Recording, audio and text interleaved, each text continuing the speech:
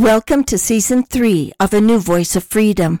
The podcasts are taken from the 4 volumes In Defense of Christianity, written by Ronald Keith Messer.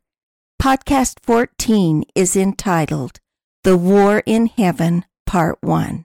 The poet John Milton, in his epic story of the fall of man, describes the war in heaven. In the following brief stanza, he describes Lucifer being cast out of heaven. The infernal serpent, he it was whose guile, stirred up with envy and revenge, deceived the mother of mankind. What time his pride had cast him out from heaven, with all his hosts of rebel angels, by whose aid, aspiring to set himself in glory above his peers, he trusted to have equaled the Most High. If he opposed and with ambitious aim against the throne and monarchy of God, raised impious war in heaven, and battle proud with vain attempt. Him the almighty power hurled headlong, flaming from the ethereal sky, with hideous ruin and combustion, down to bottomless perdition. There to dwell in adamantine chains and penal fire, who durst defy the Omnipotent to arms. You have just heard the words of John Milton in the opening book of Paradise Lost, describing the war in heaven. What Handel did for Christ in the music of the Messiah, Milton did for Lucifer in the poetry of Paradise Lost. Milton put wings to his words and sent them flying into immortality. Of course, both drew their inspiration from the prophets of the Holy Bible. Without the Holy Bible, there would be no Messiah and no Paradise Lost. Few verses of Scripture are more enigmatic than Revelation 12:7-9. And there was war in heaven. Michael and his angels fought against the dragon, and the dragon fought and his angels, and prevailed not. Neither was their place found any more in heaven. And the great dragon was cast out, that old serpent called the devil, and Satan, which deceiveth the whole world. He was cast out into the earth, and his angels were cast out with him. Many questions are raised. Why was there war in heaven? How was it fought? Where was it fought? Who is Michael? Who were the angels who followed Michael? Who is Lucifer? Who were the angels that followed Lucifer? Why does it matter? Where was Christ during the war in heaven? Why didn't he lead the fight in the battle? How does that impact life on earth? Why does the war in heaven matter to us? It is critical that we understand the answers to all those questions, because when we do come to an understanding of the war in heaven, many other things begin to fall into place. Let's tackle the question, where was Christ? Why didn't Christ lead the battle? If we simply consider who Christ was before he came to earth, we can easily discern that Christ was not visible at the forefront of the battle against Lucifer. Even before coming to earth, Christ was the Son of God, the Almighty Creator of earth and man, the great I Am. He was given all the power of the Father by the Father. He was omnipotent and omniscient and had no equal but the Father. If Lucifer had confronted Christ directly, there would have been no war in heaven. Lucifer would have been swatted like an irritated gnat. Lucifer would have simply been thrown out of heaven at the instant of the rebellion, and the idiots who followed him would have been thrown out with him. He would have been the mouse that roared. It would be a guppy confronting a great white shark. Therefore, we must address the question of why Christ didn't take an active part in the battle. The answer is critical to understanding how God works and why we were sent to earth. It can be summed up in a single word: agency. Agency is at the core of everything that Christ does. 4,000 years after the fall of Adam, Christ came to earth. For 4,000 years his coming had been prophesied. The Jews were looking for his coming. Everything in the law of Moses pointed toward the coming of Christ. It was Christ in the burning bush. It was Christ who gave the 10 Commandments on Mount Sinai. It was Christ who was spoken of by David and Isaiah and all the other holy prophets. He was known as Jehovah. However, the Jews were looking for a warrior king to come down from heaven with a drawn sword to deliver them from the Romans. When he came as a babe in Bethlehem, they rejected him. In the Gospel of John, we are told, Howbeit we know this man whence he is, but when Christ cometh, no man knoweth whence he is. John 7:27. Many of the people, therefore, when they heard this saying, said, Of a truth, this is the prophet. Others said, This is the Christ. But some said, Shall Christ come out of Galilee? John 7:40-41. Why didn't he appear as King of heaven and earth? For the same reason he didn't reveal himself in the war in heaven, agency. He wanted his people to choose between himself and Lucifer. That is exactly why he remains invisible today. If he had stood before his people in all of his glory during the conflict in heaven, there would have been no agency. Everyone would have flocked to Christ, whether out of love or out of fear. Lucifer would have skulked away like a frightened mouse and hid in the far corners of heaven. The very definition of agency is a choice between God and Satan, good and evil, virtue and vice. I suppose we are prone to think of heaven as one big room, all surrounding the throne of God. Heaven is a vast place, obviously with many dimensions. Even today we have 7 billion people on earth. Imagine in heaven all of the children of our Father in heaven, billions upon billions. That leads us to the question, who was Michael? Daniel saw Michael in vision, and he was called one of the chief princes. But the prince of the kingdom of Persia withstood me 21 days. But lo, Michael, one of the chief princes, came to help me, and I remained there with the kings of Persia. Daniel 10:13. In the vision, the Savior speaks to Daniel, giving him comfort, and he ends with this note. But I will show thee that which is noted in the scripture of truth, and there is none that holdeth with me in these things, but Michael your prince. Daniel 10:21. In another vision, speaking of the last days, Daniel is told, And at that time shall Michael stand up, the great prince, which standeth for the children of thy people, and there shall be a time of trouble, such as never was since there was a nation, even to the same time. And at that time thy people shall be delivered, every one that shall be found written in the book. And many of them that slept in the dust of the earth shall awake, some to everlasting life, and some to shame and everlasting contempt. And they that be wise shall shine as the brightness of the firmament, and they that turn many to righteousness as the stars forever and ever.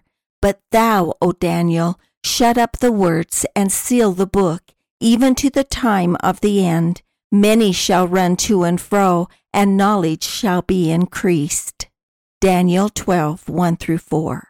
Just as Michael led the battle against Lucifer in the war in heaven, the same Michael will appear in the last days and again lead the people of God in the final battle against Satan. Earlier, Daniel refers to Michael as the Ancient of Days. I beheld till the thrones were cast down, and the Ancient of Days did sit, whose garment was white as snow, and the hair of his head like the pure wool. His throne was like the fiery flame, and his wheels as burning fire. A fiery stream issued and came forth from before him.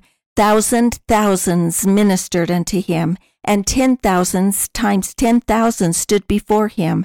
The judgment was set, and the books were opened. I beheld then, because of the voice of the great words which the horn spake, I beheld even till the beast was slain, and his body destroyed and given to the burning flame. Daniel 7:9-11. In the above, we learn that Michael is the victor, because the Scripture records, I beheld even till the beast was slain, and his body destroyed and given to the burning flame. In the next reference, the Ancient of Days is described the victor. These great beasts, which are four kings, which shall arise out of the earth. But the saints of the Most High shall take the kingdom and possess the kingdom forever, even forever and ever. Then I would know the truth of the fourth beast, which was diverse from all the others, exceedingly dreadful, whose teeth were of iron, and his nails of brass, which devoured, brake in pieces, and stamped the residue with his feet. And of the 10 horns that were in his head, and of the other which came up, and before whom 3 fell, even of the horn that had eyes and a mouth that spake very great things, whose look was more stout than his fellows.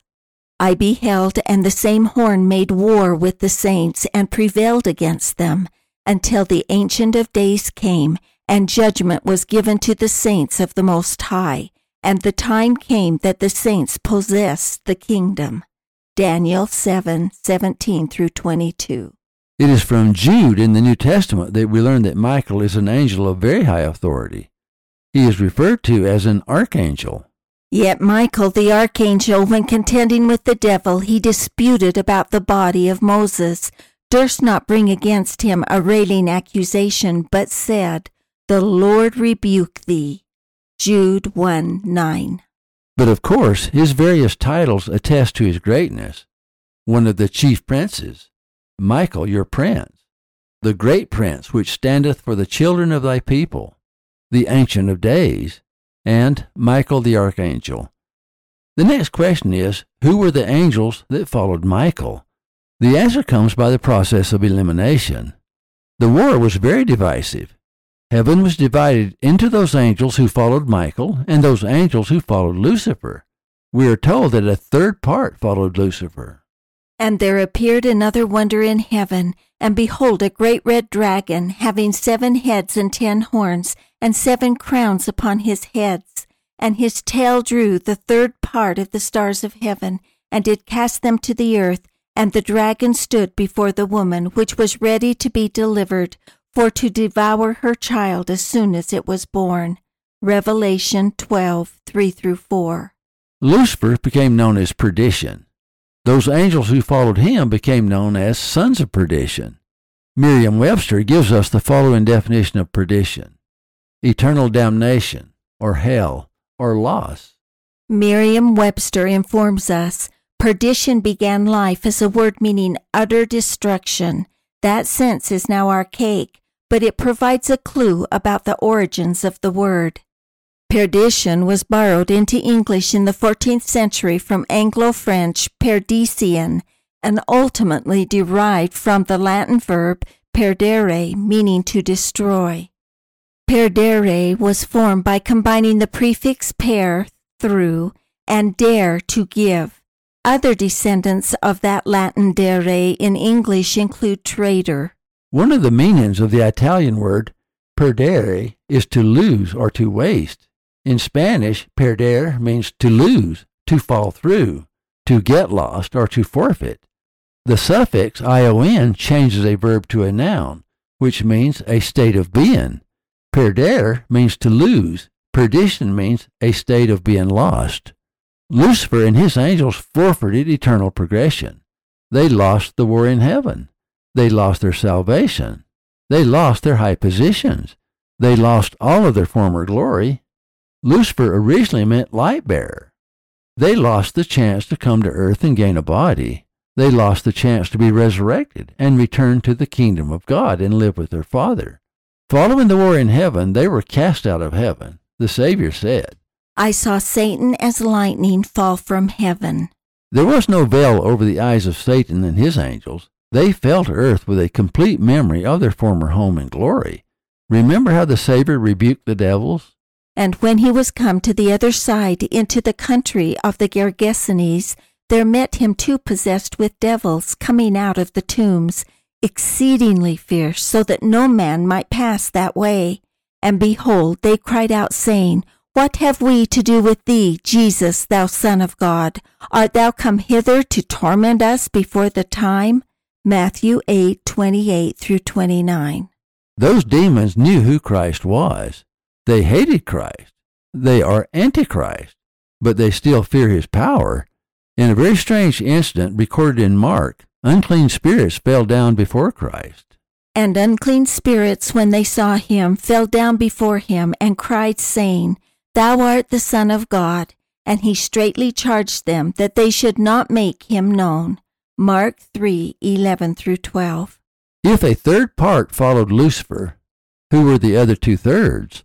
Of course, they are the ones who followed Michael, or in other words, who accepted the authority of Jesus Christ. That would consist of all the other children of our Father in heaven.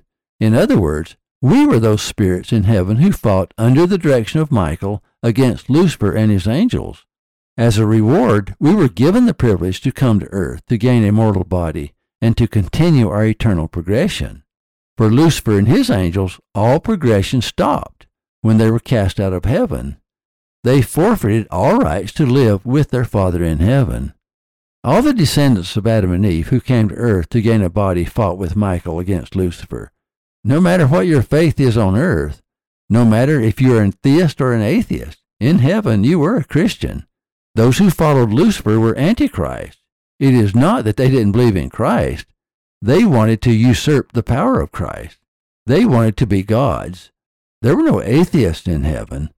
We already know who won the war against Lucifer in heaven, just as we know who will win the war against Satan on earth. This concludes part 1. We will continue to answer the questions above in part 2. Thank you for listening. Watch for our next podcast. In Defense of Christianity is available at ronaldmesser.com.